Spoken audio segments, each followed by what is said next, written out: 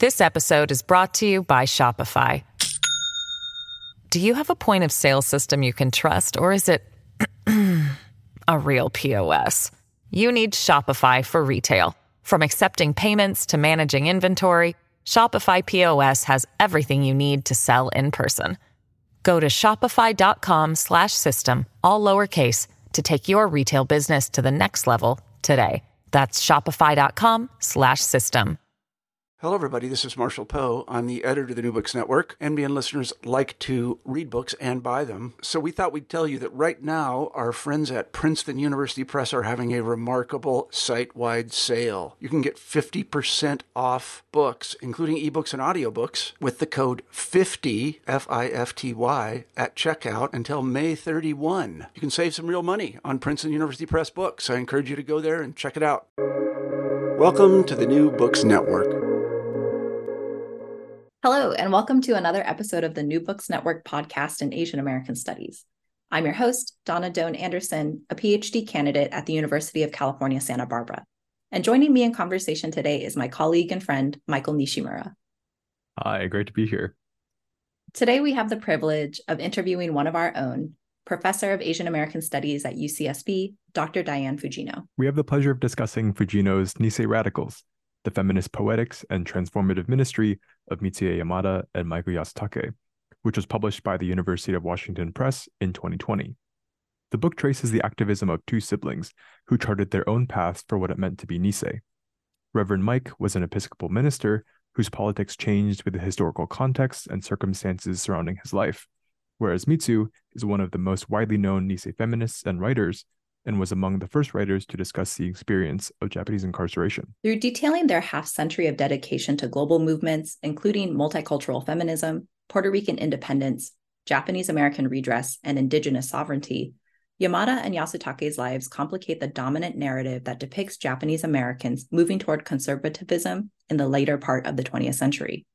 Their lives present, in the words of Fujino, quote, a song of hope that transforms the ruptures and displacement of incarceration and atomic bombs, that moves from invisibility to insurgent mobilizations, and that rejects the projected polite politics of the Nisei to build, in the words of Dr. Martin Luther King Jr., a world-transcending citizenship that demands in/sight for the blind, food for all those who hunger, and liberation for the captive, for all of us bound by colonial, racial, and patriarchal structures. Nisei Radicals joins Dr. Fujino's long history of writing political biographies that includes Heartbeat of Struggle, The Revolutionary Life of Yuri Kochiyama, and Samurai Among Panthers, Richard Aoki on Race, Resistance, and a Paradoxical Life, both published by the University of Minnesota Press in 2005 and 2012, respectively.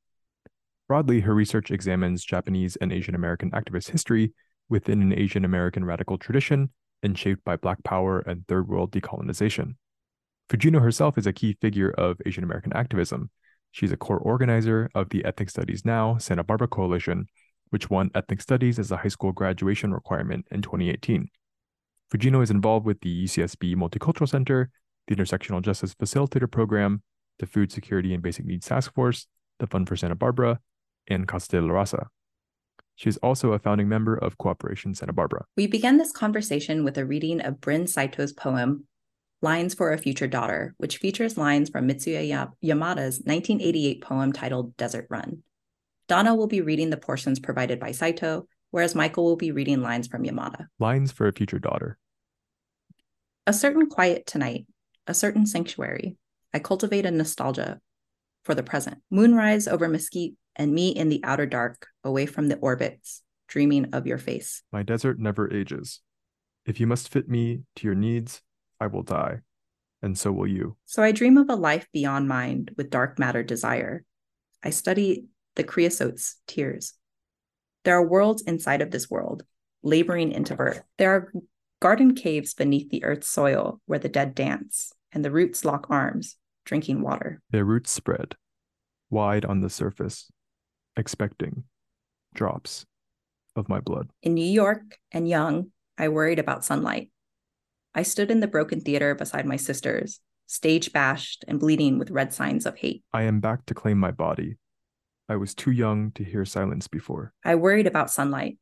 Now I stroke a small lump in the mysterious slope between thigh and lower belly and terror sings through me like a corrugated flame. I return to the desert. Everything is done in silence here. In the world I imagine for you, women of the deep rise from the red rocks, hauling from the bogs of our prehistory. The canyon is a place with eyes.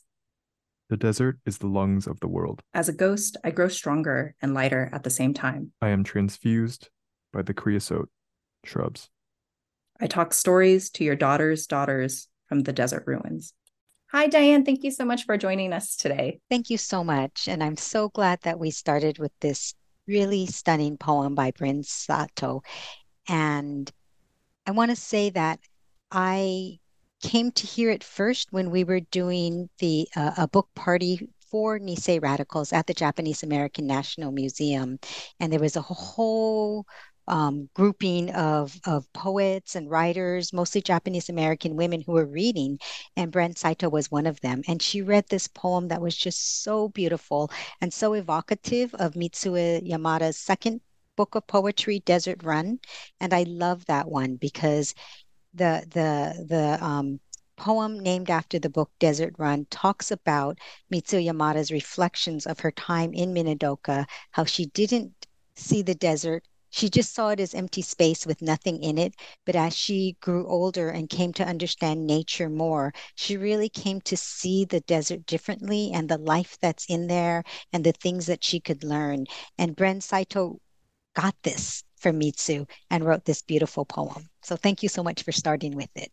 Of course. And I think exactly what you said, it helps set this conversation up well. So with that, I would like to jump into our first question for this conversation. So to help situate our learners to the text and to your previous political biographies, would you share how you came to this project and what inspired you to write a biography of two siblings, Mitsuye Yamada and Michael Yasutake? Mm-hmm. Yeah, I think I came to this through three interrelated pathways. And one of it was as I researched and wrote and also did activism alongside Yuri Kochiyama, Nisei's like Yuri, right? I really became interested in the political ideology and practices of Japanese Americans of her generation, right? And this is the same generation of my parents. And what people know of the Nisei or the second generation Japanese Americans, the children of immigrants, right? Born mostly in the 1910s and 1940s, like the subjects of this book. They were always deemed, right? Bill Hosokawa, right? The journalist writes about them and dubs them the quiet Americans. So he's both producing and reinforcing what became the dominant narrative of the Nisei in the post-war period, right? Political passivity and assimilationism. And that really came to dominate and create all kinds of problems with the model minority, which of course Asian American studies critiques, right? But I had access to people like Yuri who had shown otherwise. So I was really curious about the different forms of Nisei activism that would challenge this kind of quiet American trope, right? And then another pathway in was that I was really fascinated. I've been by the social movements of the 60s, the Asian American movement, the Black Power movement, and other movements of that period.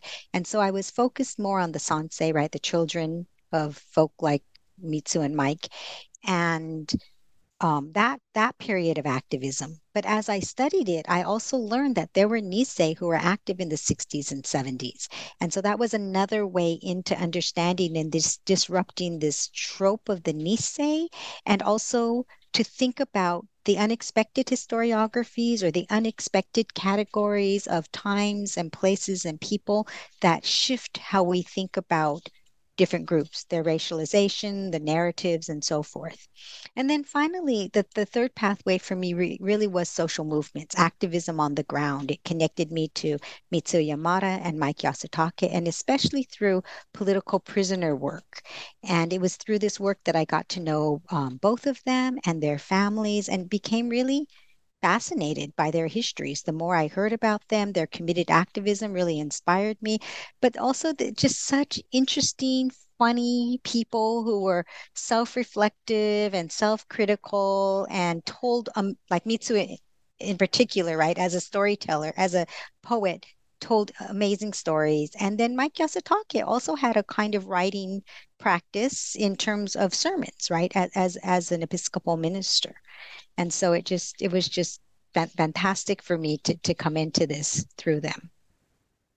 Yeah, that's so wonderful to hear. And I did want to plug for listeners, if you haven't read it already, Diane's amazing book about Yuri Kochiyama, Heartbeat of Struggle, The Revolutionary Life of Yuri Kochiyama. I'm sure you've heard of it, but I just wanted to make sure that was plugged. And I think um, what's so fascinating, I think, about this book is that, as you said, Diane, the sort of, we've talked about, a lot of literature has talked about the Sansei as radicals and the Issei as radicals, but there's really not a lot of discussion about these, Nisei activists. So I think that's like so important and really great to sort of see that in print. So I wanted to ask a little bit about methodology. I was curious, since in the introduction you cite Sandra Harding's formulation of objectivity, João Costa Vargas's observant participation, and most centrally, Donna Haraway's concept of situated knowledge in order to provide different ways of seeing and understanding subjectivity. As a biographer of many important figures in Asian American activism, and particularly with this book, as someone who intimately knew Mitsuye and Reverend Mike, can you elaborate on your methodological approach in this book? Yeah, thank you, Michael, for that question. And I don't think I said yet that I'm delighted to be in this podcast with the two of you, Donna and Michael. Yeah.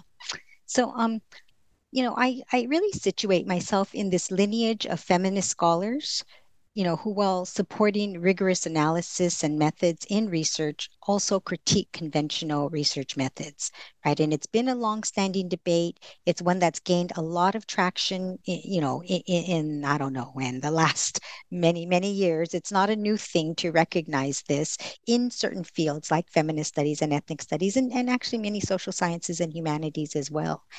And in this, right, we recognize that scholars do not produce knowledge as beings detached from the world, right? As if we aren't participants living in society. And so instead, feminist scholars like Donna Haraway, right, write about knowledge as always being partial, always being locatable, right? It's situated in particular places and particular times and particular people. It's critical, right? This is the kind of knowledge that she's calling situated knowledge, right? It's not free floating abstractions detached from particular embodied experiences, histories, structures of oppression, geographies. Um, and this isn't to say that, right? Like people just, it's free floating. People just do whatever they want. It is not that. There is a methodology. It is an interpretive history, right? Um, but it doesn't look at things through conventional lens, right? And Sandra Harding, right, another feminist scholar, right, likewise supports this idea of and critiques the idea of objectivity in research, right? And she says that, in quotes, the problem with the conventional conception of objectivity in research is not that it is too rigorous or too objectifying, as some have argued, but rather that objectivity is not rigorous or not objectifying enough. And what she means by this is that the ways in which complexities of sexism and racism and other forms of power shape the research process needs to be interrogated and brought into the research method. And so she really promotes different ways of knowing, right? And she also says women's lives, right, can provide the starting point for asking new critical questions about not only those women's lives, but about men's lives and a whole social order.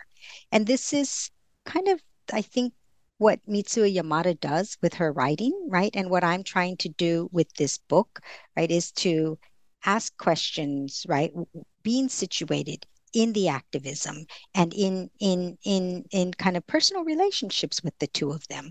I knew them for a long time. This book took 20 years to produce.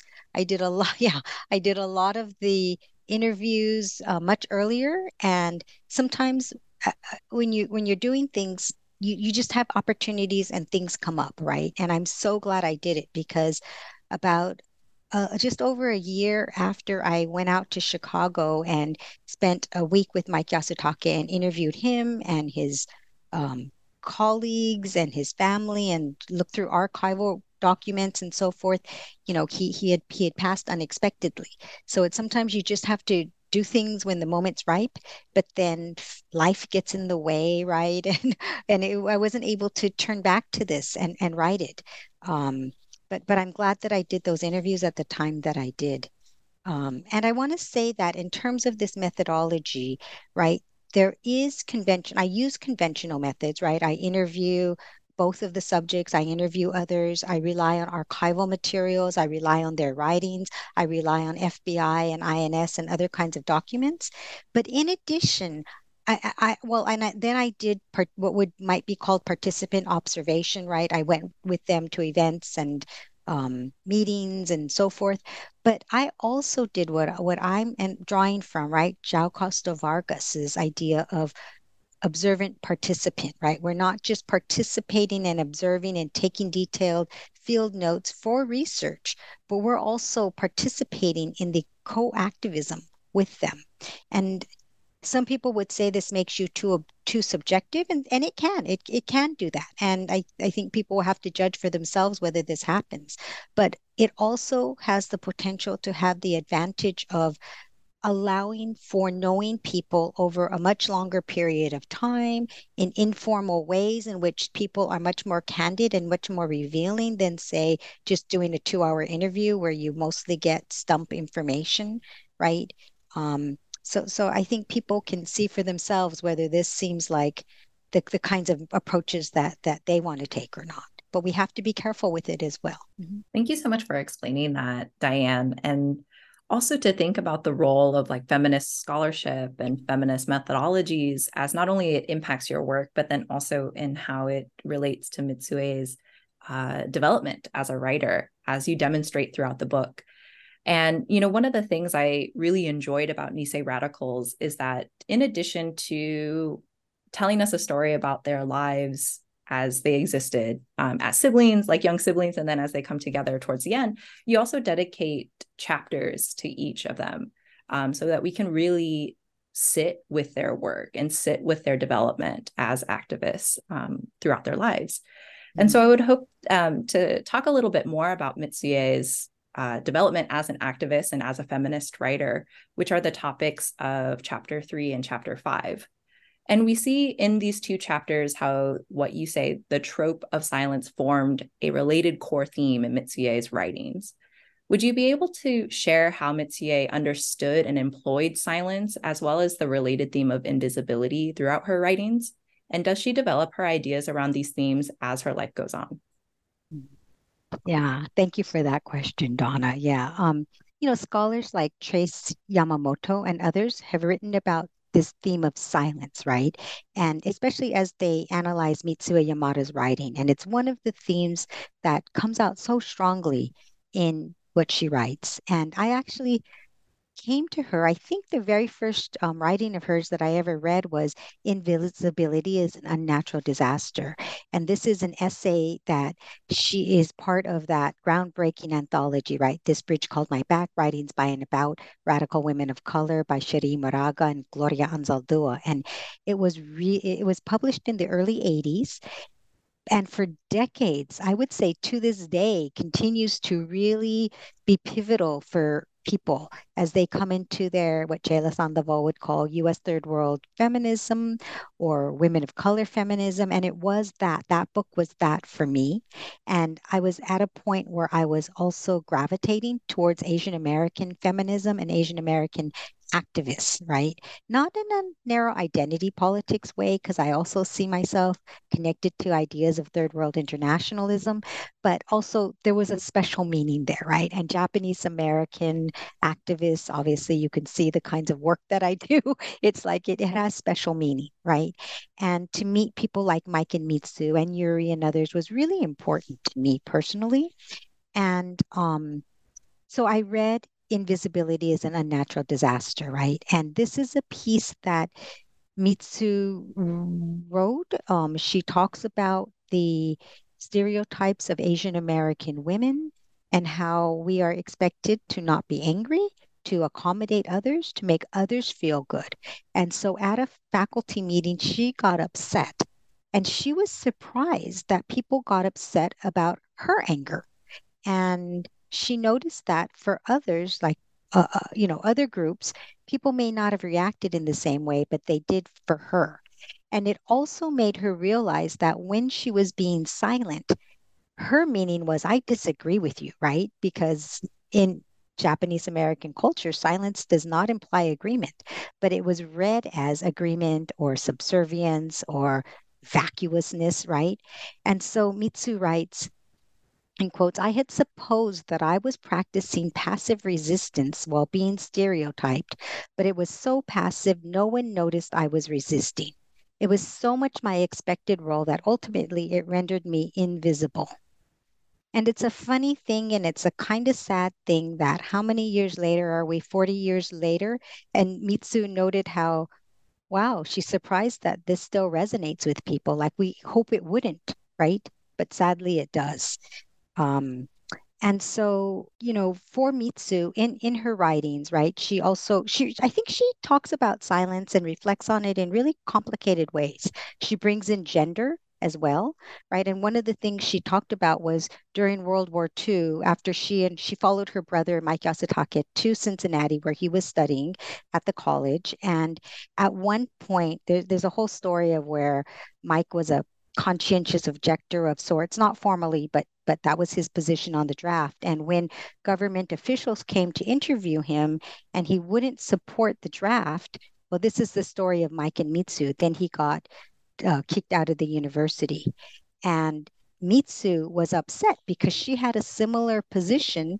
And Mike, in fact, was a US citizen and she was not, but they targeted him. And she was not dangerous. She was rendered harmless, right? And so she interpreted this through gender lens and names many experiences like this that happened where Japanese American or Asian American women are rendered harmless. And this is one of the tropes that she talks about as really problematic. The ways in which people you're so you're seen as so inconsequential that you can speak your mind, you can do anything you want, and people just continue to see you as not a threat, not dangerous, not someone to be feared. Yeah, and I appreciate that you actually named one of the chapter 5 is named after the poem that you sort of cited, Diane. And I think in terms of Camp Notes came out in 1976, is that correct?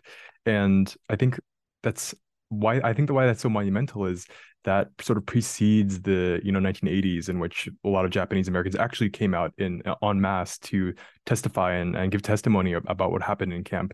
And so actually, Mitsu's among the writers, and especially from a woman's perspective of what happened in camp. And I was really glad to see that you highlighted that aspect as well. And thinking about that she cites that Mitsu cites Audre Lorde's quote, "My silence had not protected me." And I'm thinking about the sort of corollary between her and Mike.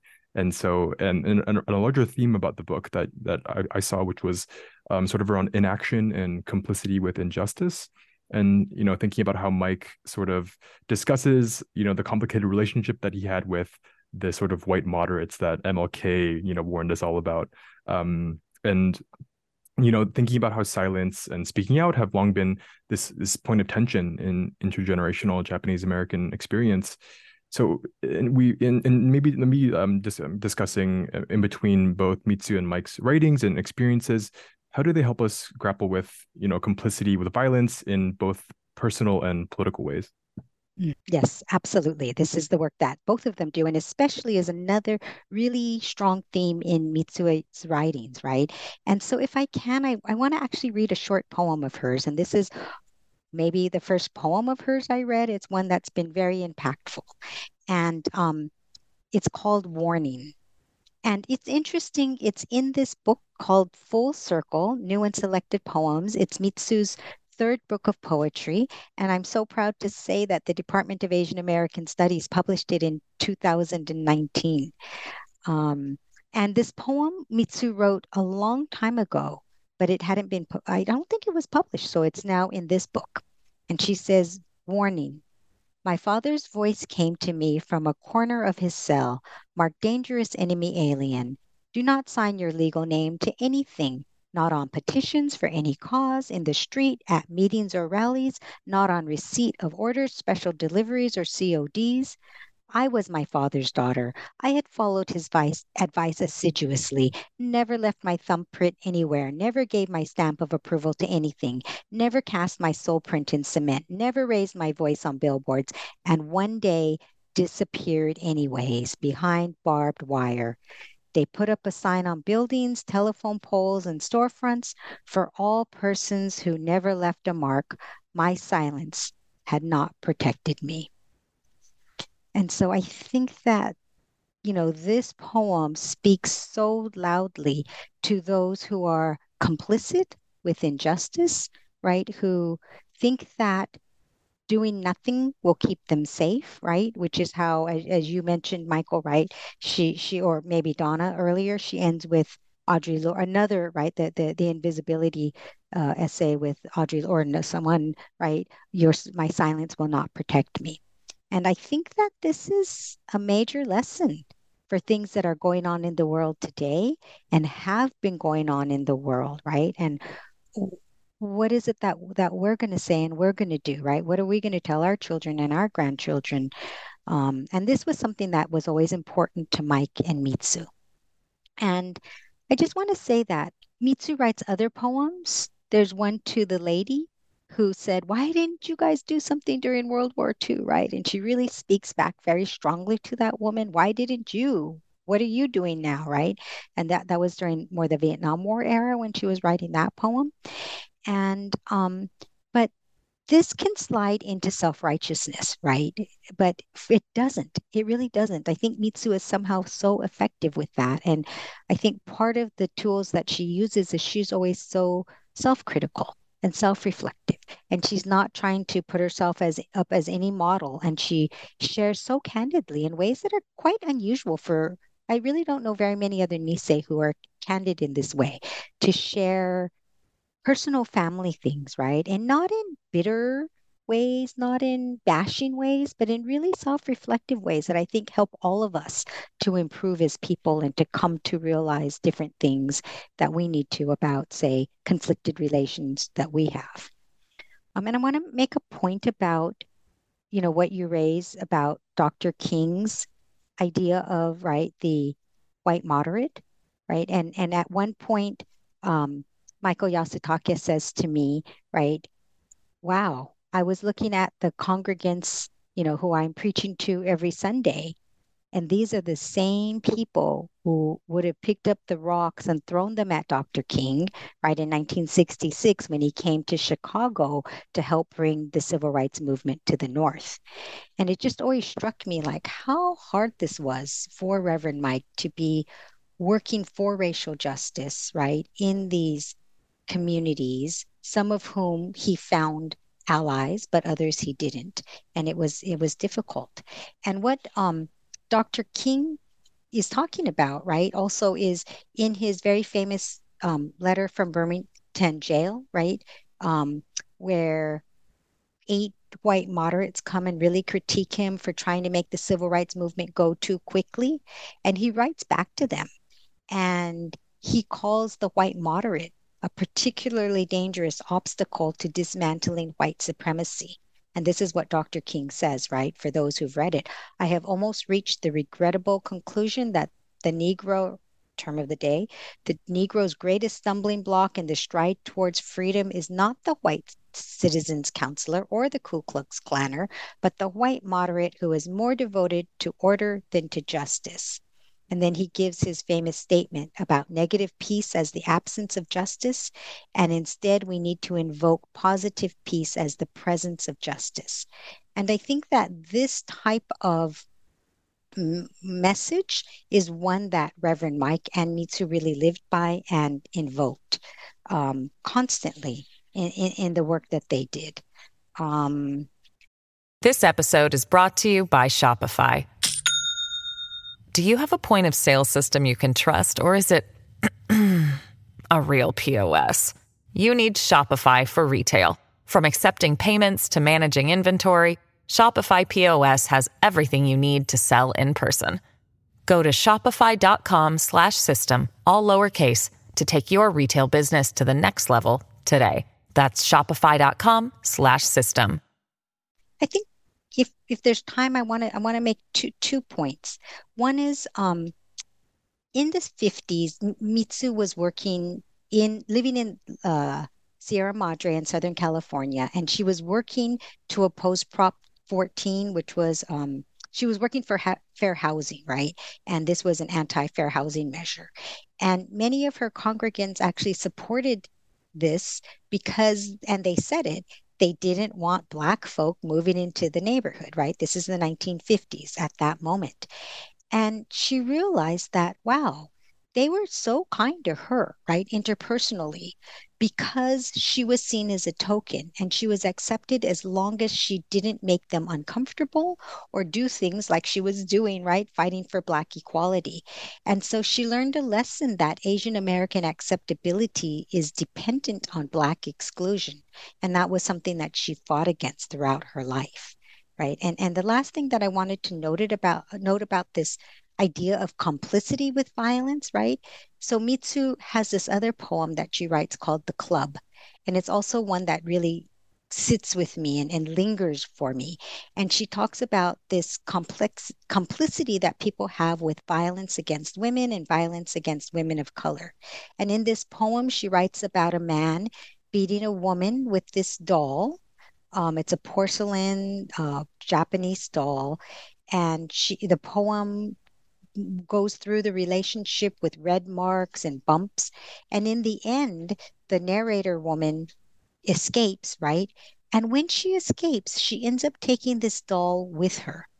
And it was such a unexpected moment, an unexpected thing that she would do, right? And it was a moment of solidarity with the doll that had been an instrument of her abuse, right? And um, I felt like it was this way in which Mitsu writes and really makes complex the ways in which people are victims and complicit, co-conspirators with abuse, right? And that we are all mixed in and connected with all of this. And she does all of this in her really beautiful, understated aesthetic.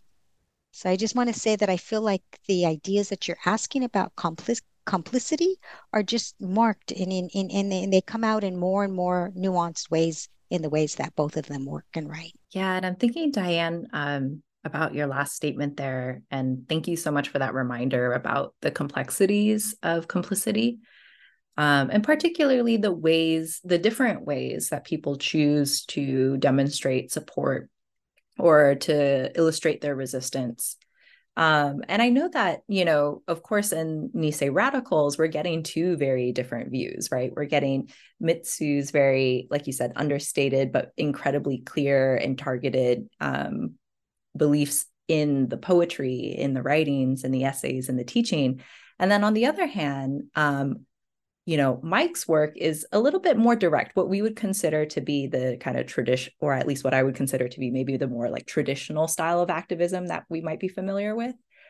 And so I would like to maybe think about the trajectories of injustice that you kind of illustrated at the beginning of your response to that last question, and particularly the theme around movement and removal that I think comes up at various points in time in both of their lives. And you mentioned that Mitsu and Mike, quote, waged their activism on different geographies of scale, the local, national, and international, as interconnected work that also crossed racial, national, and other borders of difference. And so I would like you to maybe comment on how their activism and their work are inspired by and transformed through their transnational experiences. And I know you mentioned earlier that Mike is a US-born citizen, whereas Mitsu is not. She was born in Japan, and particularly how their early lives shape the ways that, or inform the ways of their activism, and then also how they contribute to the ruptures at various points in their life, right?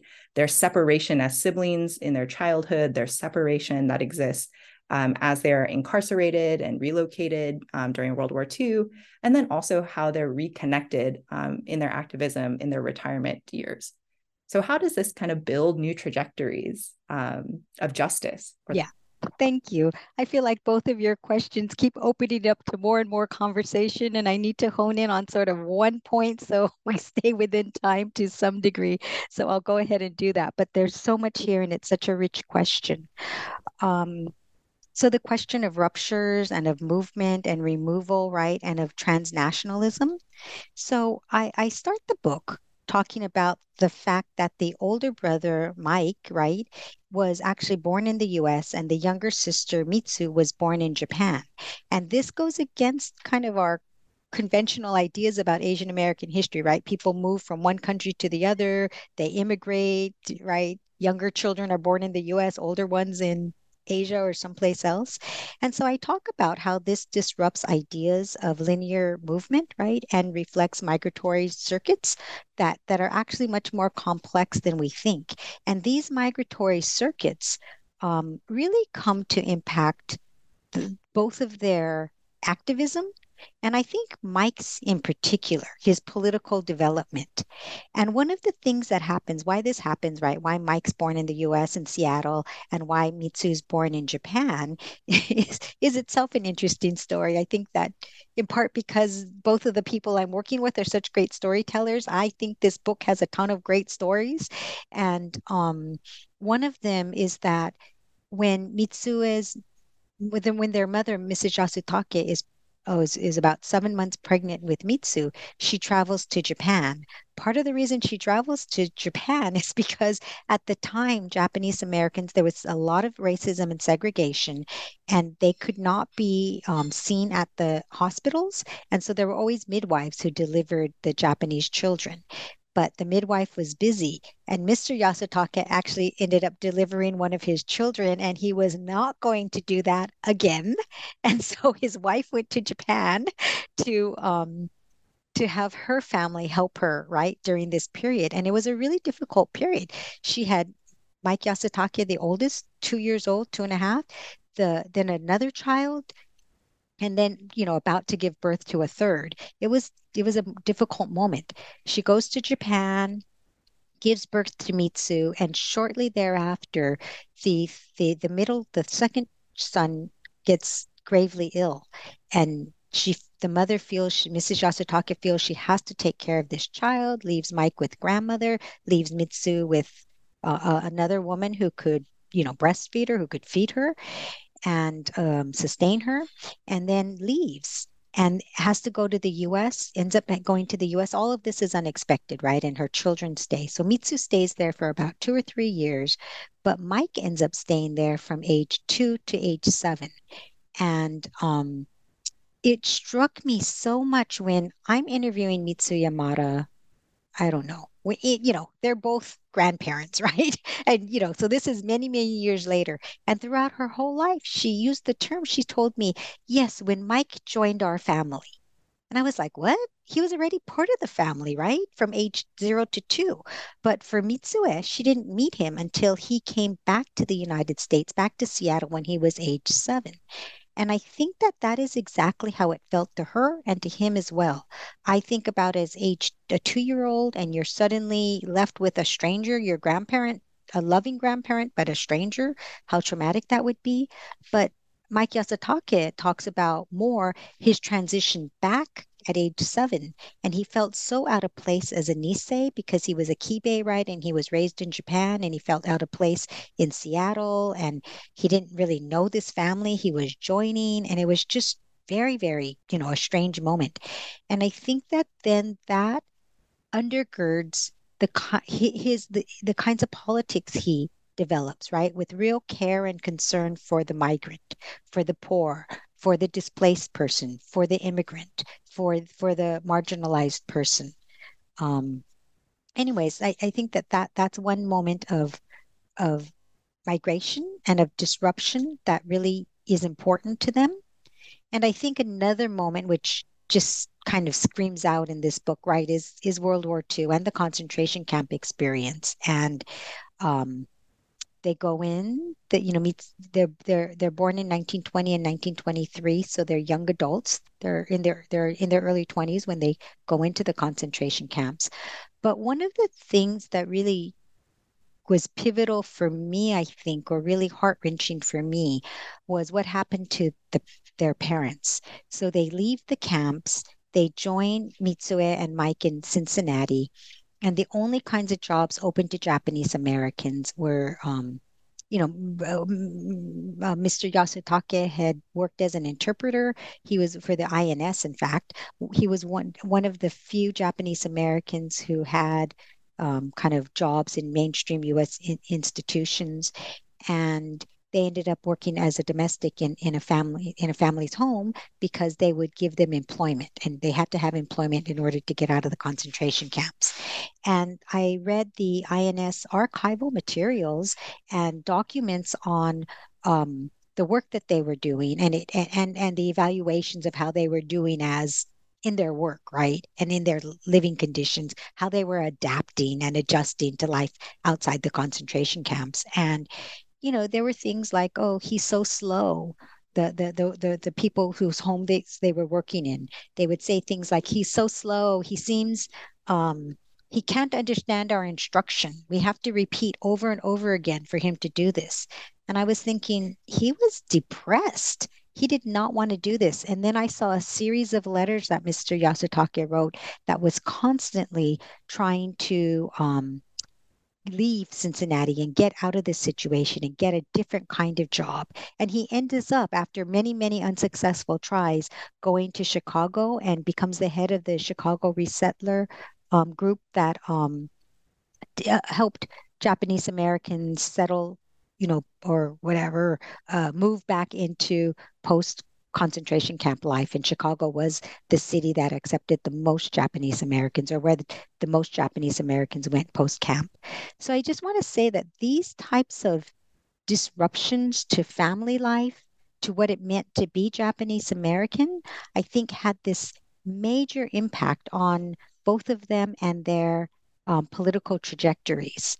And clearly there's much more to say, but I think I'll just leave it at that. Yeah, thanks so much, Diane. I think transnationality pops up in a lot of ways, right, in the book. And specifically also how border and military violence sort of shapes everyday experiences in very, devastating ways. And I'm thinking about sort of, Mike and Mitsu's support for global justice in places like Iran and Puerto Rico and Hawaii, Okinawa, Guam, all places that have intimate ties to both Japanese and US imperialism. Thinking about Mike in his position as a reverend and operating within, somewhat of the confines, of a faith-based activism. He also, the really interesting idea that you sort of centered in the text about Jubilee liberation, sort of about this idea that's taken from the Bible, the mandate that every 50 years marks a renewed release of all prisoners, a cancellation of debt, and a restoration of land. And so this would entail a radical structural transformation and what you call a quote, anti-racist and anti-colonial economic leveling of society. And so thinking maybe about sort of both the limitations, but also sort of liberation beyond existing institutions, how do these Mike and Mitsuye's trajectories of activism inform us about the difficulties of working within institutions, and the need to sort of build new anti-capitalist and decolonial forms of relation? Maybe a precursor to when we had the word abolition, or the language, of that. Yeah. Yeah, it's interesting because there are many words that they do not use, right? They do not use the word abolition. He did not use the word Jubilee liberation. And I write in there, they do not use the word, like Reverend Mike did not identify, and nor does Mitsu, right, as radical or leftist, and they never use the word Marx, Lenin, Mao, right, the kind of the language of the Asian American activists from the 60s and 70s. And yet I want to read what their practice is, right? And I want to expand in some ways the meaning of radicalism. I don't mean to dilute radicalism and make it apply to any old thing that's left of, I don't know what, center. But I also think that we can think more expansively, right? More capaciously about what we mean by this. And they weren't ideologically driven, but they were driven by the faith that you mentioned, right? This Jubilee liberation, right? The ideas of like bringing good news to the poor, proclaiming release to the captives was a major theme, right? Bringing sight to the blind, right? Letting the oppressed go free.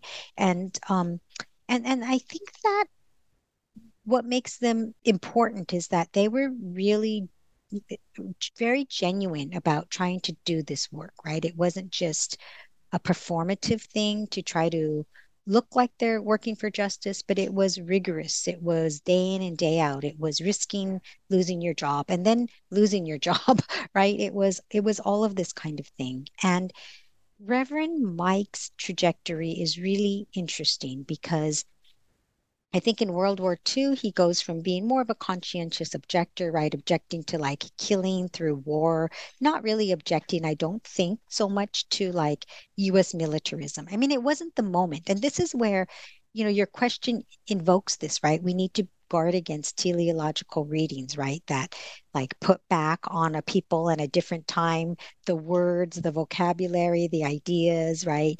The concepts of today into the past.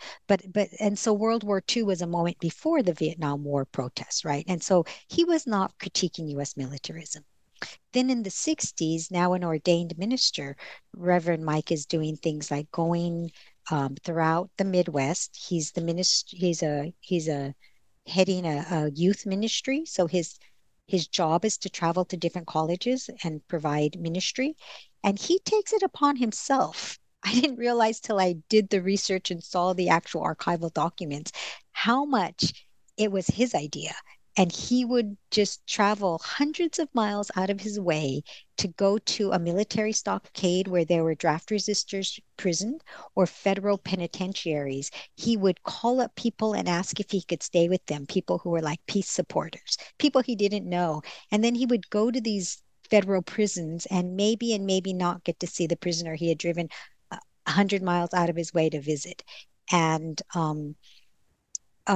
but this is how he defined his job.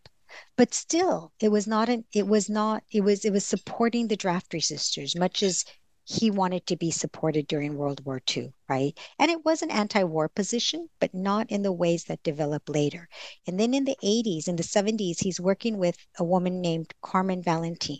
They're working at the YMCA college. They're doing things like supporting Iranian students who are being targeted at the time.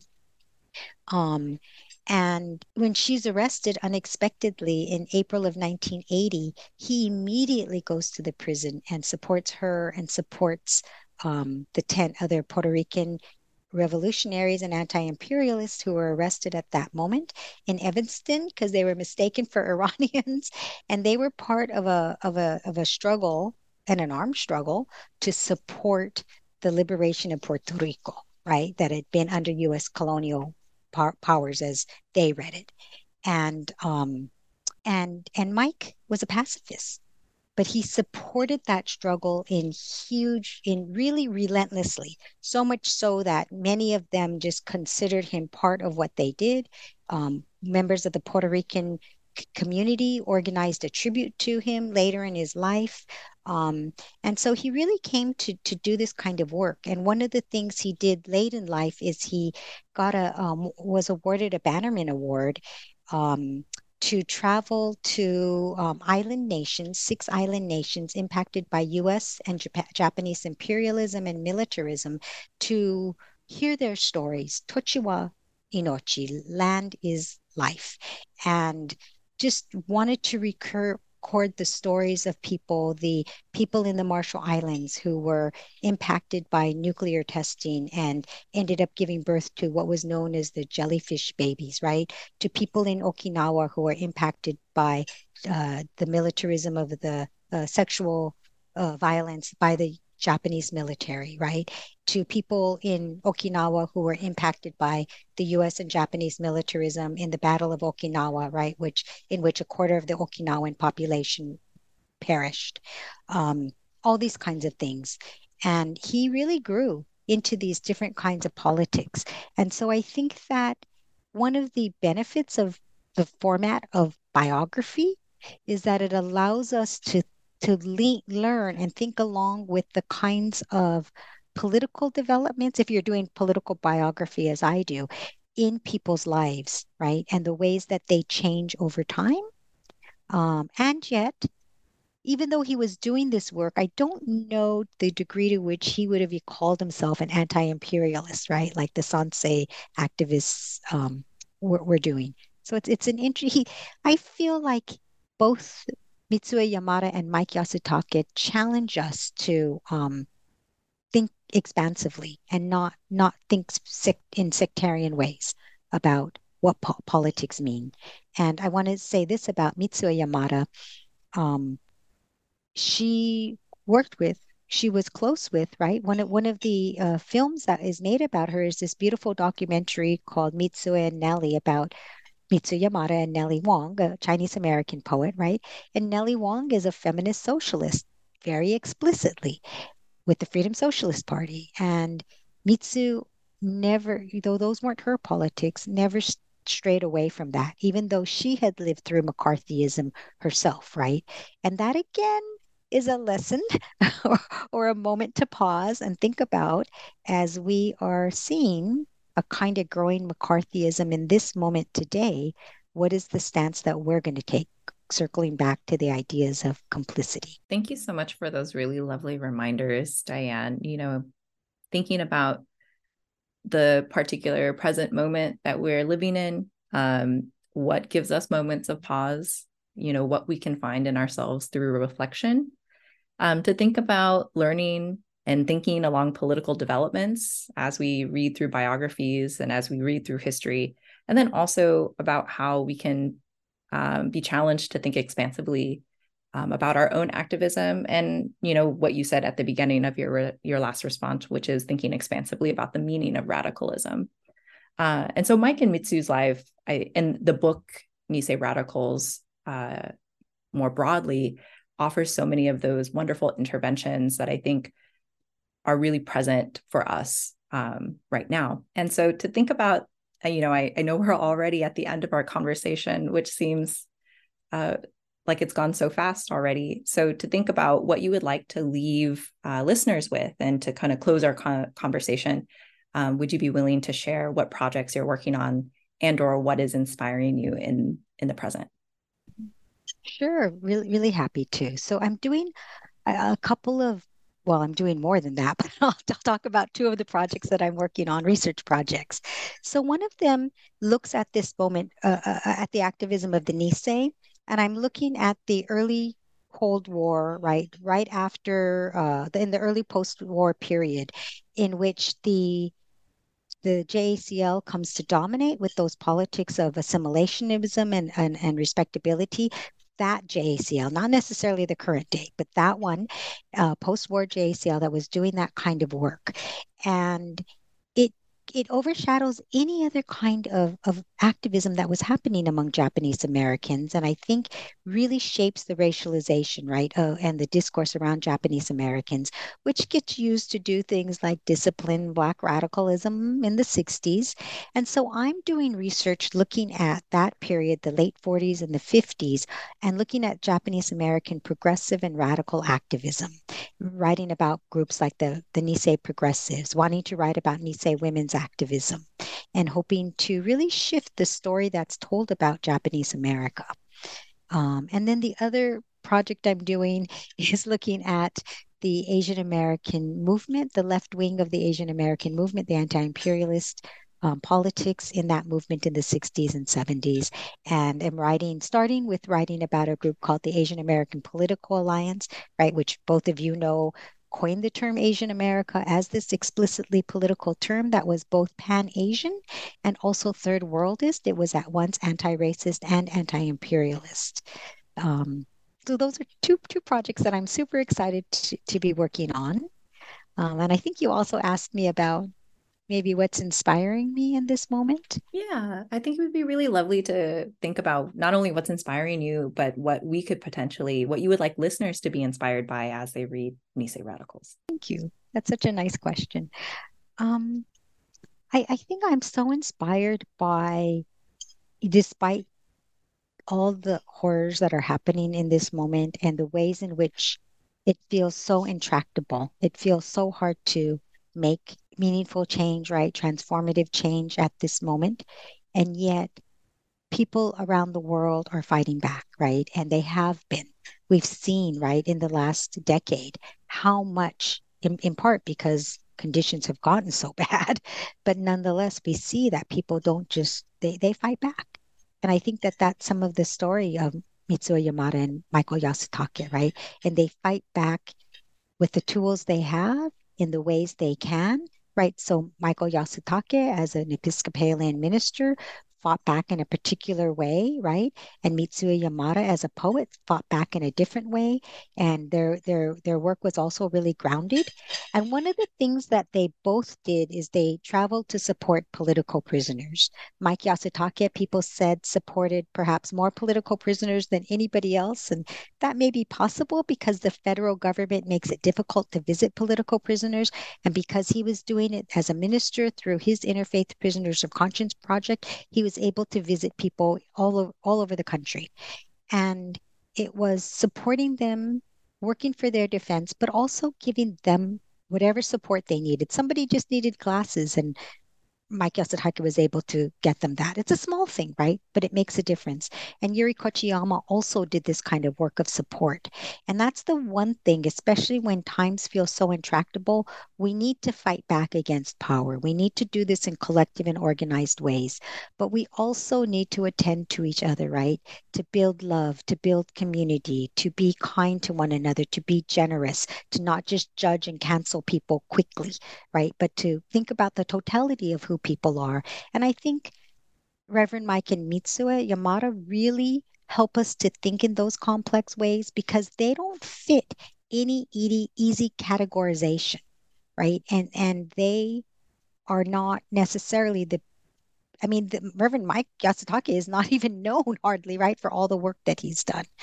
Um, and so it makes us, I think complexly about people and about the work we can do and about the ways we can change and about the ways that we need to fight back about against power, but also really support each other along the way.